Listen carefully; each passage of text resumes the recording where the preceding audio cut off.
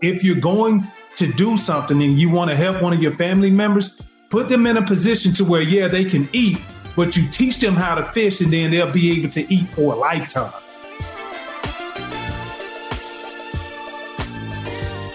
You're listening to the Redefining Wealth podcast with Patrice Washington. In today's episode, I sit down with entrepreneur, author, and you may recognize him as a former NFL linebacker, Takeo Spikes. He's here to share what helped him be thoughtful with money in an episode called I'm Not Going Back. Hey there, this is Patrice Washington from patricewashington.com, where we chase purpose, not money. Welcome back to another episode of Redefining Wealth. To all my OG listeners and purpose chasers, thank you so much for coming back week after week. Your ratings, your reviews, the way that you share in social media are such a blessing, and you are why this podcast continues to grow exponentially. And I just want you to know that I appreciate you so much. If you're brand new here, welcome to the family. Here's what you just stepped into. We are a community that believes that wealth is so much more than money and material possessions. We believe in the original 12th century definition, which says it's about the condition of well-being. So each and every week, I teach from the 6 pillars of wealth. The interviews, the guests that I invite, they're all about the 6 pillars of wealth, which are the truth behind what it means to build sustainable wealth, not just financial wealth, but in every area of our lives. I want you to get caught up. So go to patricewashington.com/start here and grab the free audio training, which breaks it all down. You'll see a link to it in the show notes. And I also want you to know that this episode is brought to you by my brand new book, Redefine Wealth For Yourself, How to Stop Chasing Money and Finally Live Your Life's Purpose. I am so excited about all of the lessons that are in this book that are going to help you build wealth from the inside out. You can find out more at redefinewealthforyourself.com. I am so excited for you to hear this episode. When I was thinking about the Thoughtful Money series, as I shared last week, I really wanted to have some unconventional conversations around what it takes to truly be thoughtful with the process, right? Thoughtful with how we think through our money stories, our money habits, our money rituals. And I was introduced to Takeo on a whim. Really, it was a last minute opportunity when we were both nominated for Black Podcast Awards. And he said a few things that really just struck a nerve. And I thought, oh my gosh, he would be so great for this conversation. And he finally said yes. So I can't wait for you to hear this, because I know one of the stories, if you've heard me from the stage, one of the things that I always talk about are the athletes, entertainers, celebrities, different folks who have had access to a lot of money, but then reverted right back, sabotaged in one way or another, themselves right back into similar positions just a couple years later in many instances. And we judge and we say, well, what's wrong with them? Why weren't they more thoughtful? But the truth is, who we are with the dollar is who we are with the million. And I love this conversation with Takeo and how he illustrates this so well. So let me read his bio and we'll jump in. Drafted in the first round, 13th pick overall by the Cincinnati Bengals in 1998, Takeo Spikes excelled on the gridiron. He was a 2-time All-Pro, a 2-time Pro Bowl selection, and is one of only 7 linebackers in league history with more than 200 starts while playing for the Bengals, Buffalo Bills, Philadelphia Eagles, San Francisco 49ers, and San Diego Chargers. In December 2016, because he had prepared for life after football, Spikes published his first book, Behind the Mask, a collection of intimate short stories and photographs, which he took of some of the greatest linebackers to ever play in the NFL. His podcast of the same name, Behind the Mask, tells the real stories of some of your favorites on and off the field and what happens when we allow ourselves to peel back the layers and get real. Without further ado, here's my conversation with Takeo Spikes.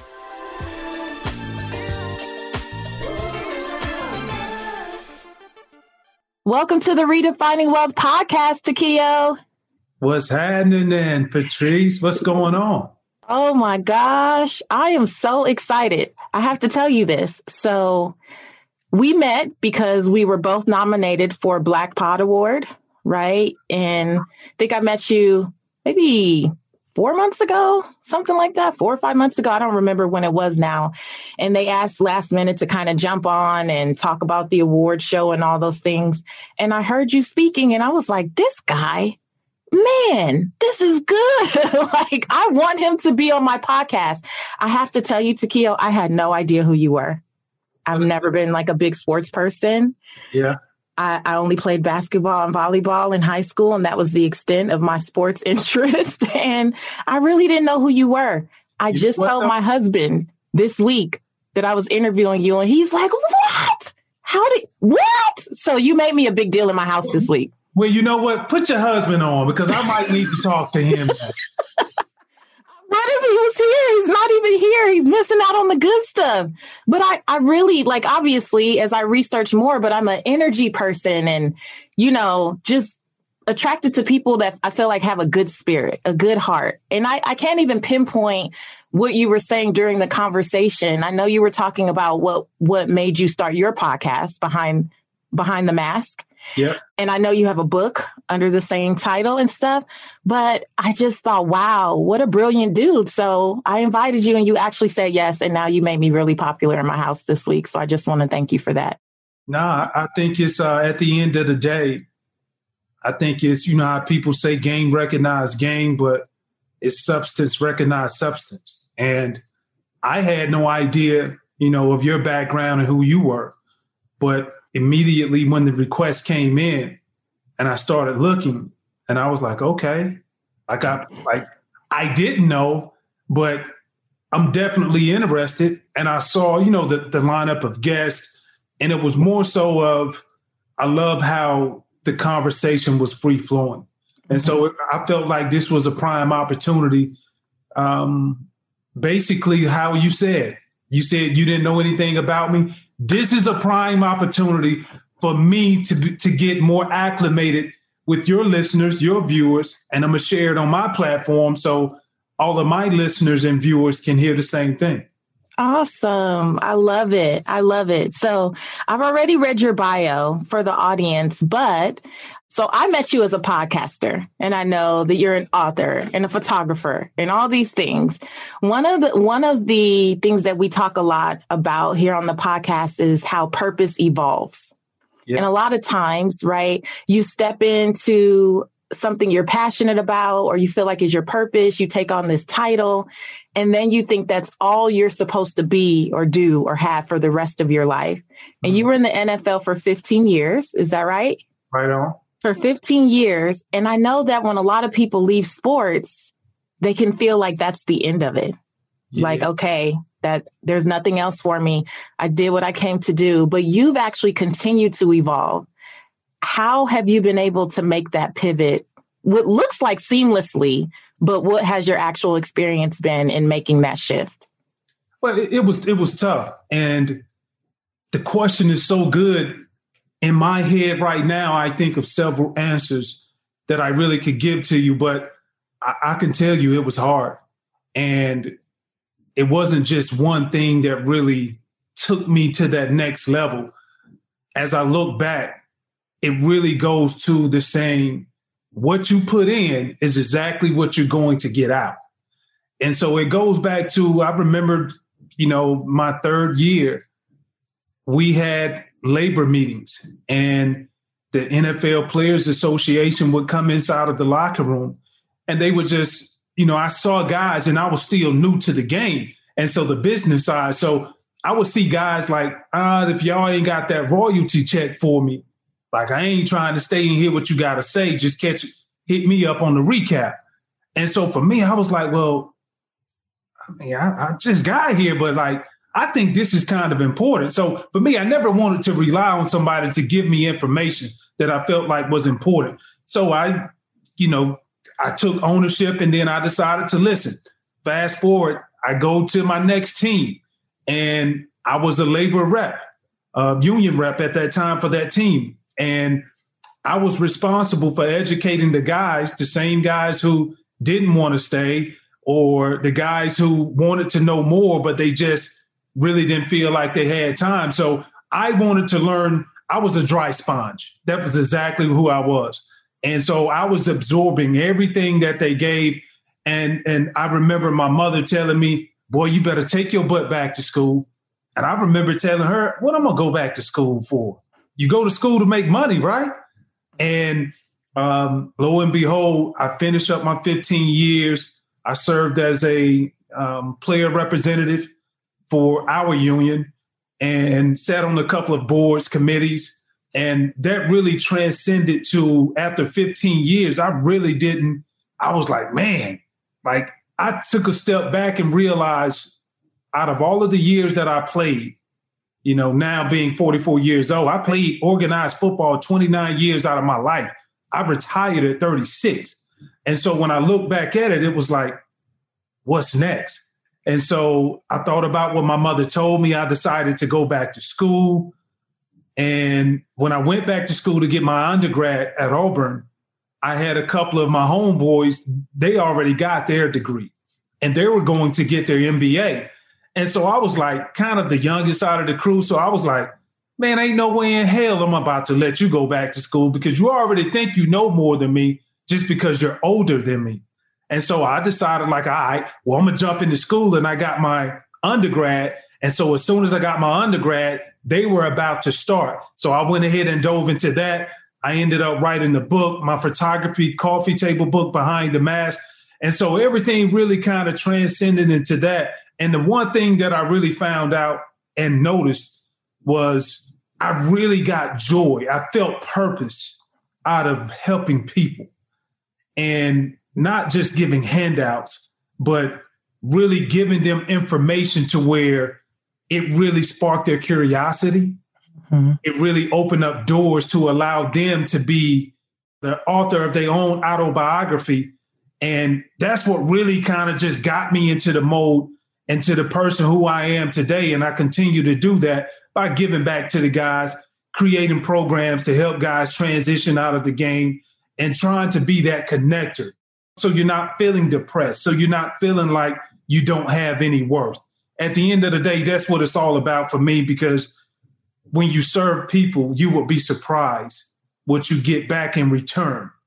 Absolutely. Absolutely. So it's been a journey, right? And one of the things that I always tell people when they're like, well, I can't find, what God has called me to do. I can't figure out what I'm supposed to do next. I always say, go back and look at the breadcrumbs of your life. Look at what you being interested in even being a labor rep when most people were like, I'm out of here. I'm not about to do that. I'm not going to sit through this thing. But you were already showing interest in so many ways in what you would eventually do anyway. But we don't think about it like that. But it's the stuff that you were naturally drawn to. Yeah, it was stuff that I was naturally drawn to simply because I give a lot of credit to my mother and my father. My mother, she was an educator and she's retired now, but I just remember hearing her voice in my head. Why wait on somebody to do something for you when you know you can do it yourself? And then the best thing that comes out of that is when you do it yourself, you're able to retain it. Now it's your IP versus somebody else's intellectual property. She used to drill that in my head all the time. So that's simply how it really all started. I love it. Okay, so I want to go back. Looks like you had a great upbringing, but I want to go back to before you went to the league. What was your expectation of how you would interact with money? Like, did you have a plan for your wealth, or were you classic what we think of when we think of athletes getting that first check or that first contract? All right, I got a good story. Y'all got to see this smile. I got a good story. This smile. All right, so hold on. I just want to make sure I frame the answer right. So can you repeat that question again? How old were you when you went to the league? 21. You were 21 when you went to the league. So while you were dreaming in your teenage years of getting to the league, knowing that if I make it, I'm going to get this check or get this contract, whatever you thought it was going to be. What was your plan for money then? What was your mindset around money at that time? The mindset was, I grew up in a small rural town in Georgia, Sandersville. Shout out to Washington County. But the mindset was, as much as I love where I came from, I'm not going back because I have to go back. I'm not living the way that I used to live because of me being negligent. And so I was just telling this story to a friend. This is the first time I'm sharing this story publicly. But the mindset was, I came out, I was a first round pick, 13th overall. And, signed a multi-million-dollar contract. And I remember, the mindset was, whatever you do, you can't go back and you can't go broke. And so for me, I remember watching my mother, Patrice.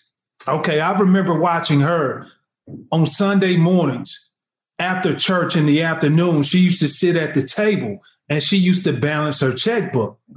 Now, mind you, this is 98, computers, internet, all of that stuff is out. You still got all of the Excel, the programs and everything to do the accounting. So I'm like, all right, I done got this signing bonus, so I need to make sure I watch my coin. So what I would do was, at the beginning of every week, at the end of every month, I used to have this is before when I first got it now, I used to sit down and try to balance a checkbook because I had not made any investments. I said, I'm not making any investments until I know exactly where my money is going. So I had the money in a checking account and I'm like, all right, 3 million and, this. And so at the end, my math always came out wrong compared to when the bank statement, because the bank statement, I had more money when their statement came out compared to what my math that I was doing. So I laugh and I share that story because the mindset was, I was making sure that I wasn't going to go broke. I was making sure that I watched my coin because I heard so many guys say, hey, when guys leave the league, 70 to 80% of the guys, they're either broke or divorced, end up in a divorce when they leave. So for me, I just thought it was funny because I'm like, I know I'm pretty good at numbers, but the damn computer numbers were better than mine. And I'm trying to balance multi-million dollars at the end of every month. But the fact that you were that intentional, the fact that even just from seeing your mom do that with, I'm sure, a lot less commas and zeros, yeah. but the habit and the practice, so many of us get the way we interact with money is based on a lot of times what we saw, right? Or the extreme, we didn't see anything. So we're way over there. Were you able to get some of your fellow players or friends to adapt the same mindset, or was that a struggle? Or did people even know that you were that meticulous at that time? They knew I was meticulous, and they knew that by if we were to go out to eat. And it was like, hey, Spikes, you got this? No, I don't. You make money the same way I make money because I see you at work. So we don't split this thing, and then that way we can ball out for a long time together. So I love it. So it was like the accountability piece, and I think that's how they found out. But I'm gonna tell you where the true education really starts in the NFL or any environment when you talk about athletics, especially on the professional level. They start right inside of the locker room when you have those conversations. And the thing that I want to stress to any athletes out there, I know you have a large women following, mm-hmm. and you have to be intentional and strategic about everything that you do, especially when you become of age. And in those locker rooms, that's what that conversation was like. Hey man, how much money? Something as simple as, hey, how much your financial company is charging you? Well, this person may not know. Well, this person may say, well, they charge a percent of everything that you give them as far as assets. Then another person say, well, I got mine down to 0.5%. So, that's what that's really true. Yeah. I think that's where I felt like I was so good, because I was that dry sponge, as I talked about earlier. Yeah, I love that. I love that. But people are so intimidated and ashamed to talk about money. We're not all in the locker room, but around the water cooler, at your cubicle, with your friends, at brunch.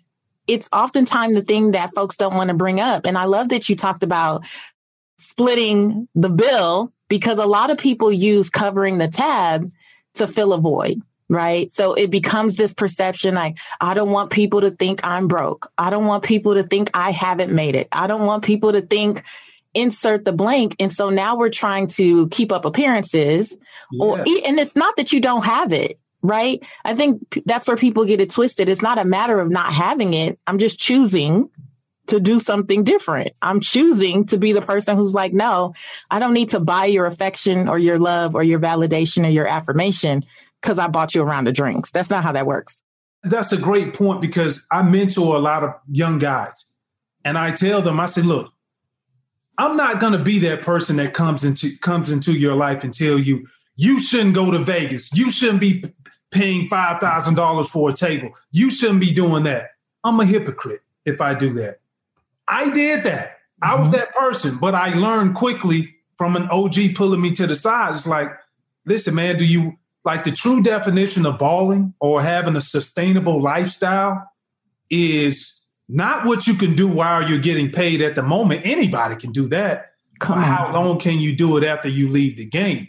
And so one of the things that I tell them is this. Spike's like, well, how do you kind of manage it when it's a lot of people around? And I simply just tell them, I say, look, just don't be afraid to say this. And I live by this mantra for my entire life. Like, I give you an example. I wanted a Ferrari, and like that was my dream car. And I could have bought it when I came out as a rookie, but I couldn't fathom paying 6 figures for a car. I just couldn't. And so I used to tell people I didn't get a Ferrari until my 14th year in the league. And really? Yeah, I didn't get a high-end car, because let's be honest. If you get it your first year, like, you ain't going to no damn Toyota after that. You're going to have to keep going up the ladder. You know what I'm saying? So, but I knew that. But I used to tell them, and I still tell them today, the thought of me having a Ferrari excites me more than actually having a Ferrari. Ooh. And that thought is just me knowing, like, I can go get it if I want to, but I don't want to. So, like, that turned me on internally. I love that. The thought. If more of us thought about that, because a lot of people, especially those of us that could be emotional spenders, the high is when you like see it and you go get it and then you're over it. Yeah. It sits in the closet or it sits at your house or wherever, like any other thing. You walk by it. You don't even smile at it no more. Mm-hmm. It was the thought. It was when it was on the vision board or when you had it saved as your screensaver. That was the thing that keeps a lot of us going and excited. But once you get it, you got it. Yeah. It's just, it's no different than, I know this is financial talk, but it's no different than relationships. Like, we talk about relationships too. You good? Yeah, it's like, you see somebody who you want to connect with, and the time that you're very excited is that premature time before you actually get a chance to know them and spend more time with them. So it's the anticipation, before you actually, make it tangible. Yeah. Okay. So what about when it's not friends and it's not just, buying the bar out or getting a table? What about family or folks that you've known since you were a child? The people who used to come see you play when you were 8 years old, and they remind you every day leading up to the draft that I used to come watch you play every Saturday, right?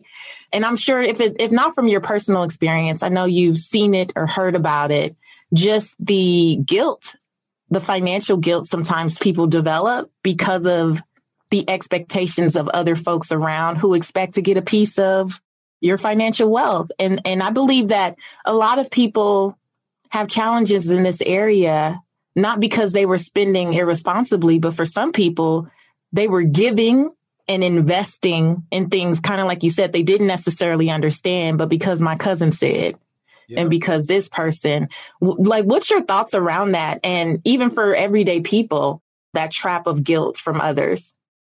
I can sit here and say, you don't owe anybody anything. And that is the truth, but that's not reality. When you come from nothing and the majority of your people are in that same atmosphere, they in that same community, that same environment, and they've supported you, it's only human nature that you want to be able to give back and be able to help them. And I still don't have a problem with that. And that goes back to, I think a lot of it goes back to messaging.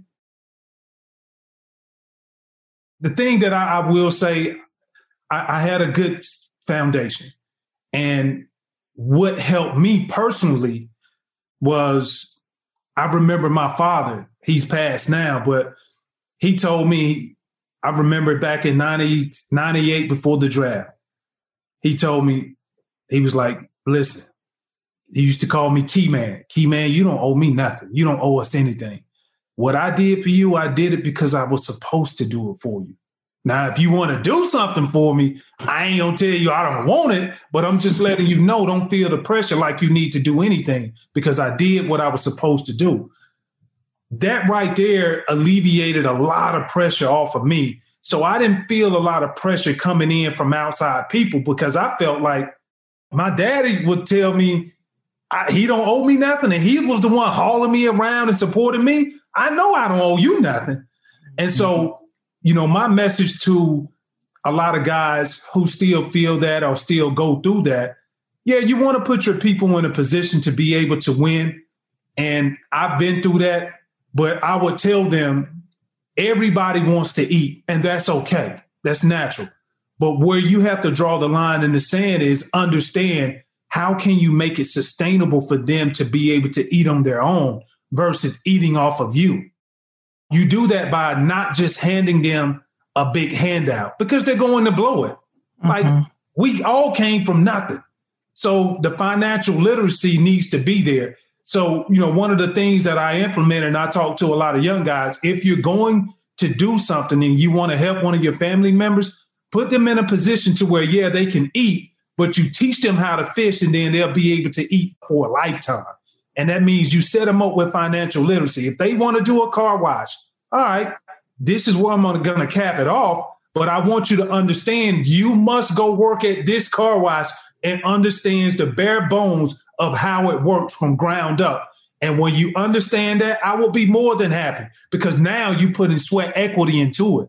And so now it's not more so, oh, I just got this bread from you, so I can just go do this. Now you understand how the accounting works. Now you understand how the customer relations work. You understand the total gamut of what goes into that business. So that's one of the things that I try to tell guys to understand it big picture. So Takeo, what happens though when they're like, well, I don't have time for all that, cousin. I don't have time to go work over there for 6 months or go shadow under this business for a year. I'm telling you, it's going to work because I saw it in my head. Just give me the money. In that case, what do you say? If you go to a bank and you tell them that, what you think they're going to tell you? So you better off doing what I'm telling you you're going to do. And I get it. And that's where the tension comes in. But I stress and I tell a lot of people at the end of the day, you have to be consistent with your messaging and understand it's not personal, but I'm doing this to be able to help you. Because at the end of the day, it's a strong chance I give you $25K, you're going to blow that $25K. And then what else you going to do? Look at me again and ask for another 25 with a great idea. So it's like, it's understanding, like, I'm not telling you no, but these are the parameters that you must hit in order for me to come on board to help you. That's it. Having parameters. It's not an absolute no, but you have a right to have parameters for your money. Just like you just said, the bank, if the bank was going to lend money, they have terms and conditions. They have underwriting. You need to go through some things to make sure that you're not a risky investment.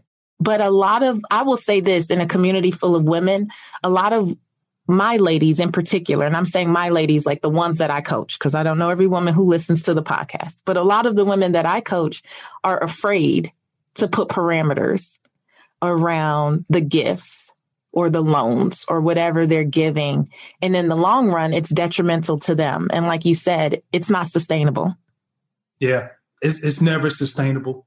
It never will be sustainable. And I think, at the end of the day, when you talk about guys, we respect tough love, and we may not acknowledge it in the beginning, but sometimes we have to go through what we're going through. And I think, this is like man law number 21 I'm giving out.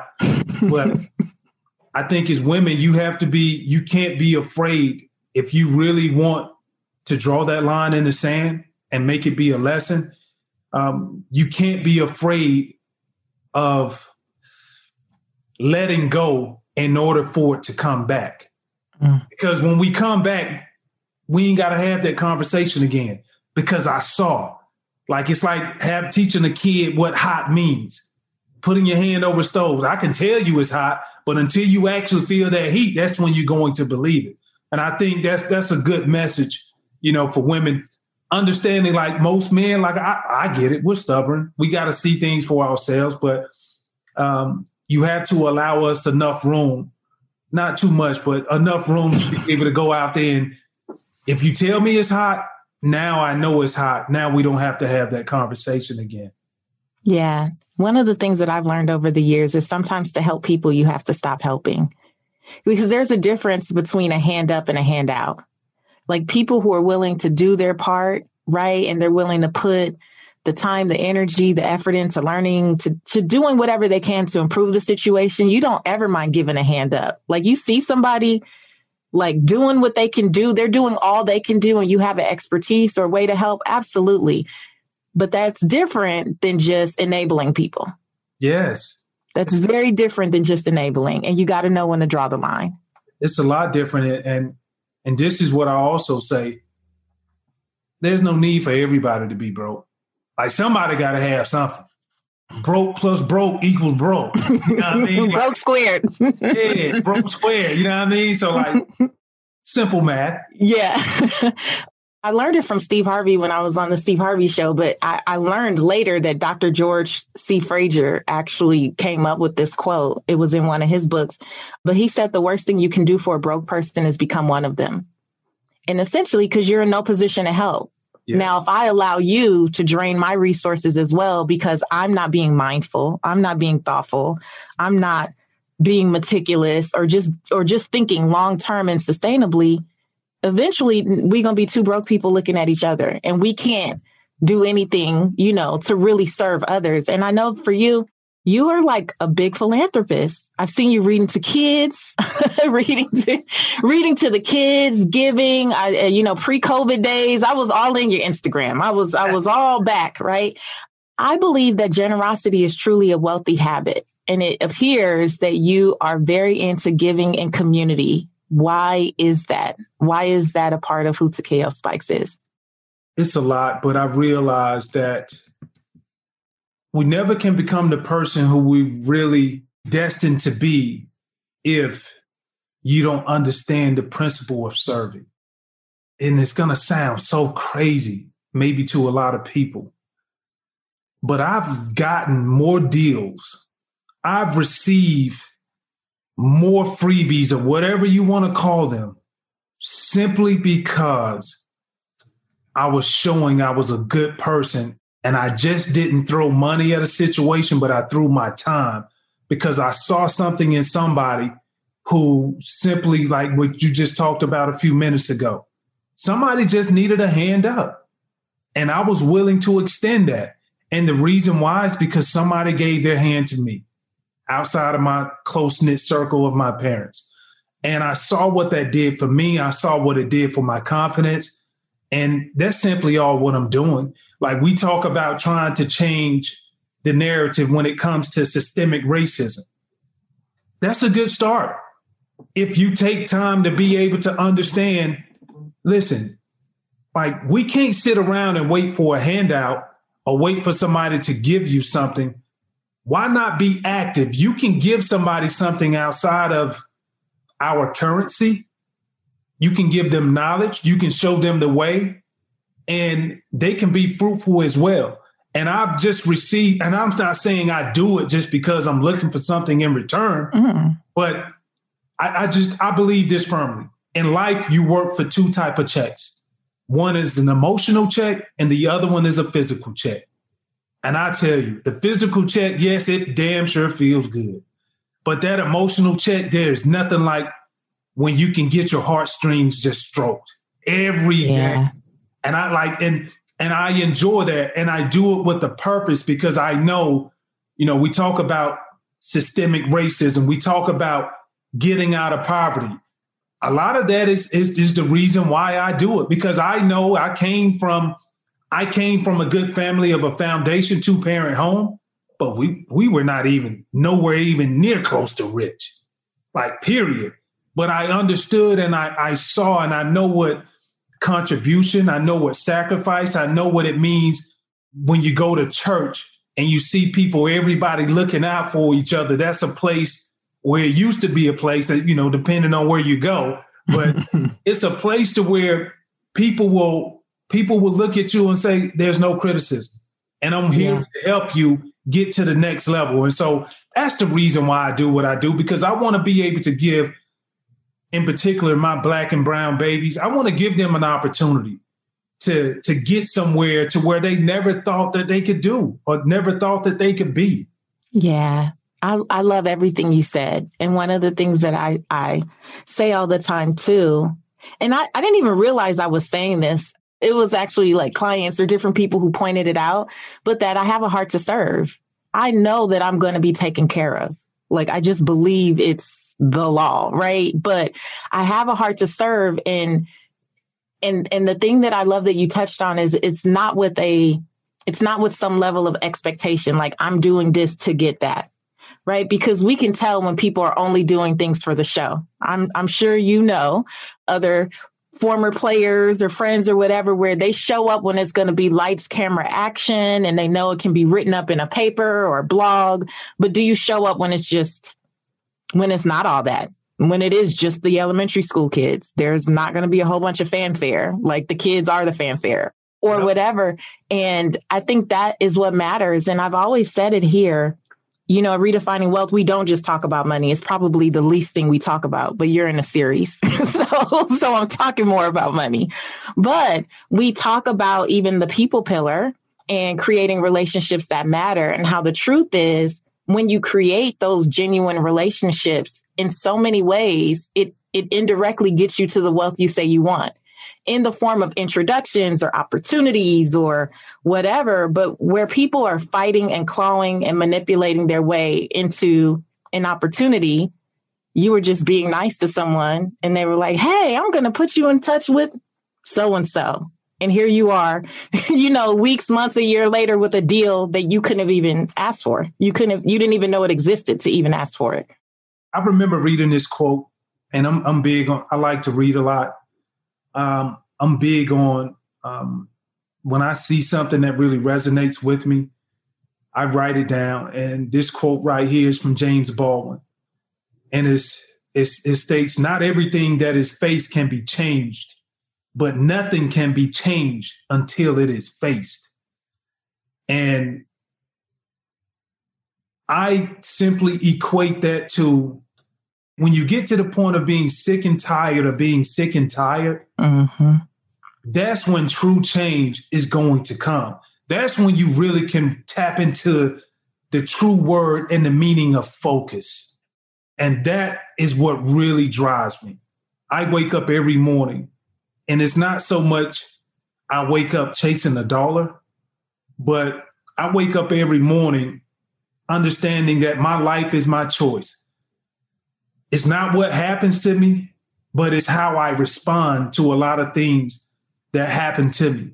And I understand that when people see that from afar, and you never do know who is watching, I understand it comes off as inspirational.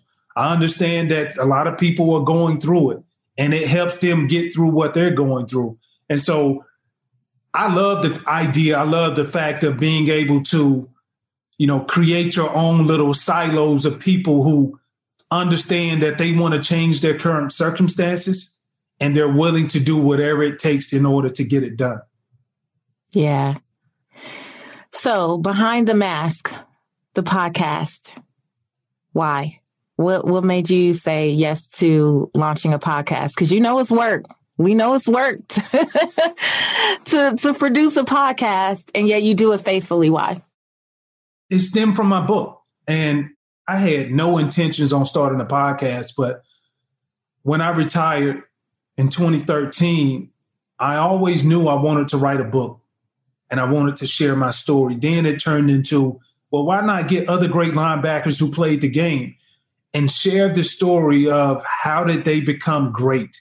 What made them become an outlier? And so when I did that, and I went around from 2 years and I sat down with every guy, and what made it so cool was I picked out a guy from every decade, from the 50s, 60s, all the way into modern day. And I simply got their stories just talking about how did they become great? What trials and tribulations did they go through to become the person and the man that they are? That spinned off into like, man, I did a good job with that. Why not be able to have these conversations, locker room conversations with people of status? And it doesn't mean that you have to be an athlete. It can be some of the best interviews that I've had on my podcast is dealing with women. And it was great. And the reason why I continue to do it is I feel like as an athlete in particular, we give our stories to so many people and they tell it from their perspective. I wanted to create a platform to where I'm allowing you to be the author of your own autobiography, uninterrupted, unfiltered, and straight authenticity. And that's the reason why I decided to create the Behind the Mask podcast. And that's the reason why I still do it today. And that's the reason why I was like, I like this guy. I want him to be on the podcast, because I believe that's similar to what I heard you say the first time that I heard you speak. And I thought that was incredible. That idea that so many people, not an athlete, but as someone who's been interviewed so many times, I remember seeing an interview in the New York Post and the person completely misinterpreted what I said, got me getting hate mail and all kind of stuff. And I was like, what in the world? And that was years ago. About a year and a half later, I ended up starting this podcast. And I also did not have a plan to be a podcaster. It just happened. And so we're here 3.5 years later, and I love it.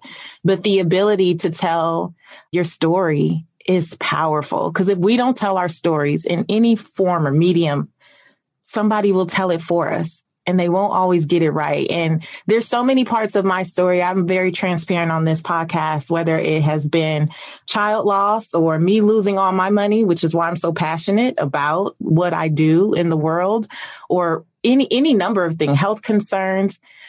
Like when you tell the story, you get to remove the shame, right? Like if there's any shame, if there's any embarrassment, if there's any guilt associated with any decision you feel like you've ever made, when you tell it from your perspective, it removes all possibility for someone to try to weaponize your mistakes, your past, anything else. You cannot weaponize what I'm willing to tell. If somebody comes and says, Takeo, did you know Patrice lost all her money? You're going to be like, yeah, she already told me that.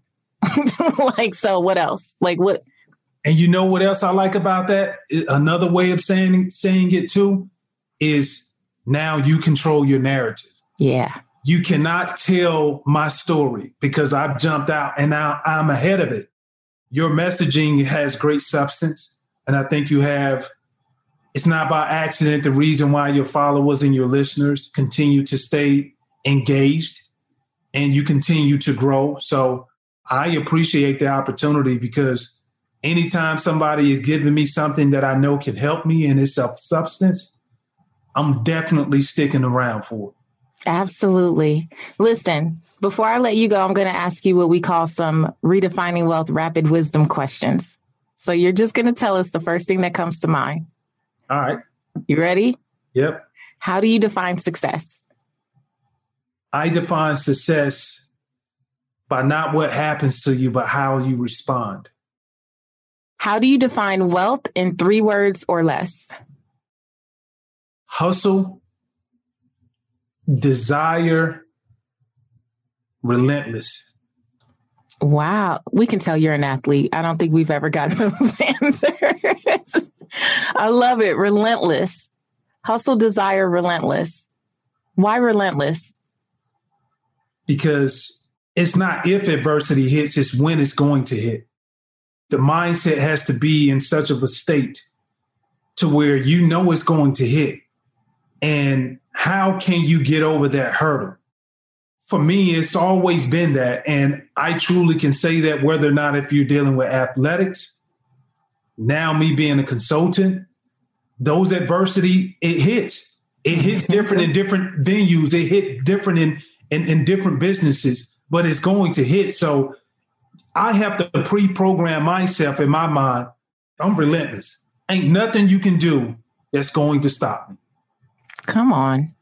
And for those of you purpose chasers who know all the episodes, doesn't that sound like greatness requires you to expect resistance? That's exactly what we talk about. It's not a matter of if, it's when, and you need to have a process for how you move through it so you can keep going because purpose isn't postponed no matter what's happening. What's one book that has helped you redefine wealth? Good Company, Arthur Blank. Oh, tell us like the theme of the book or summarize it for us real quick. Arthur Blank, he's been like a mentor to me. I let him know that, but without not letting him know, I've done some things with him with his foundation and also spent a few times with him on just talking about like life and talking about the systemic racism. And the thing that I really appreciated about Mr. Blank was even with this book, he just talked about like some essential things to really keep you in alignment, regardless of whatever you decide to do. It can be athletics. We all know he does athletic. He's in the customer service business when it comes to the PGA golf store, superstore. We know about Home Depot. And the thing that I remember that's been a consistent is he always puts people's first. Mm-hmm. And it doesn't mean like the customer is always right. It's more so it's the customer and your employees, because your employees are going to be the first indication or the expectation that customer is going to get that first experience. Mm-hmm. So he puts people first. He listens and responds. He includes everyone because he understands diversity and inclusion is a choice and it makes everybody better. The reason why is because when you look at our world, that's what we're made of. It's diverse and it's all about inclusion. One of the things that he also talked about was leading by example. Be someone who is very innovative. You got the bureaucracy of how everything goes, but you cannot let that kill the innovativeness of your mind. And then the other one is what a lot of people know Arthur Blank for is just giving back to others. Yeah. You know, he understands that business cannot be separated from the well-being of society. And so, when I look at him, I have a lot of respect for him because he's not a guy who just talks about, I'm going to just tell you how to make money. He doesn't separate society from business. They're both hand in hand, and he shows you how to be able to bridge both of them together, and you do it on your own terms. Love it. Love it. And let's see, the last question, it's a fill in the blank. My name is, and for me, the truth about wealth is. My name is Takeo Spikes, and the truth about wealth is receiving clarity. Hearing what you need to hear versus receiving what you want to hear. That's good. That's really good because we underestimate the power of clarity. Yes. We underestimate the power of clarity. Because once you're clear, you could do anything. All the time. Clarity is everything. And I was talking with somebody about it the other day. If you protect your peace of mind, now you invite clarity to come inside of your circle. And when clarity comes inside of your circle, get ready to put the seatbelt on and be propelled towards success. Come on, somebody. That was good. We started on here. That was good. I love it. Thank you so much, Takeo. I knew you would be great. I'm so grateful that you said yes to coming on, and I know it's going to be a blessing to the audience. And maybe we will score points with more husbands and significant others out there and football lovers. See, I did y'all solid. Y'all didn't even know. All right. Thank you, Takeo. I appreciate you.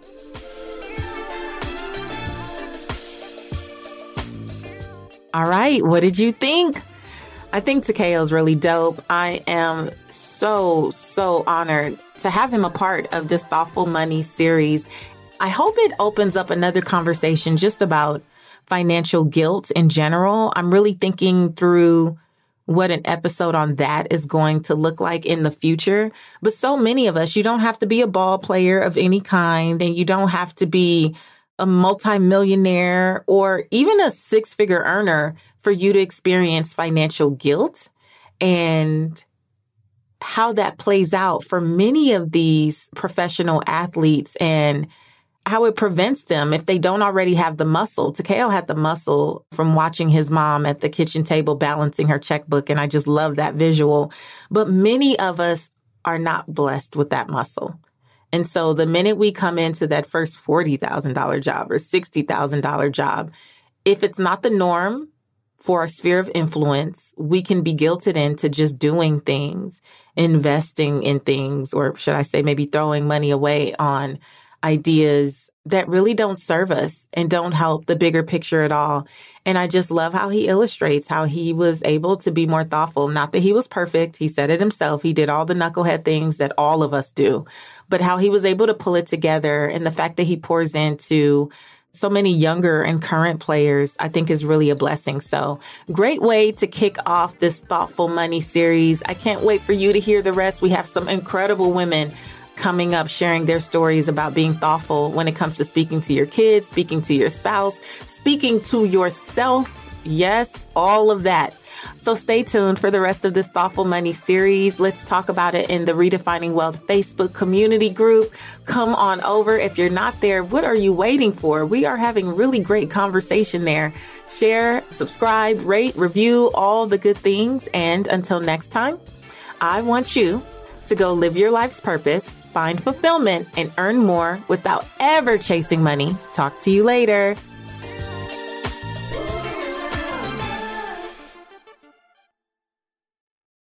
What's so special about Hero Bread's soft, fluffy, and delicious breads, buns, and tortillas? These ultra-low net-carb baked goods contain zero sugar, fewer calories, and more protein than the leading brands, and are high in fiber to support gut health. Shop now at hero.co.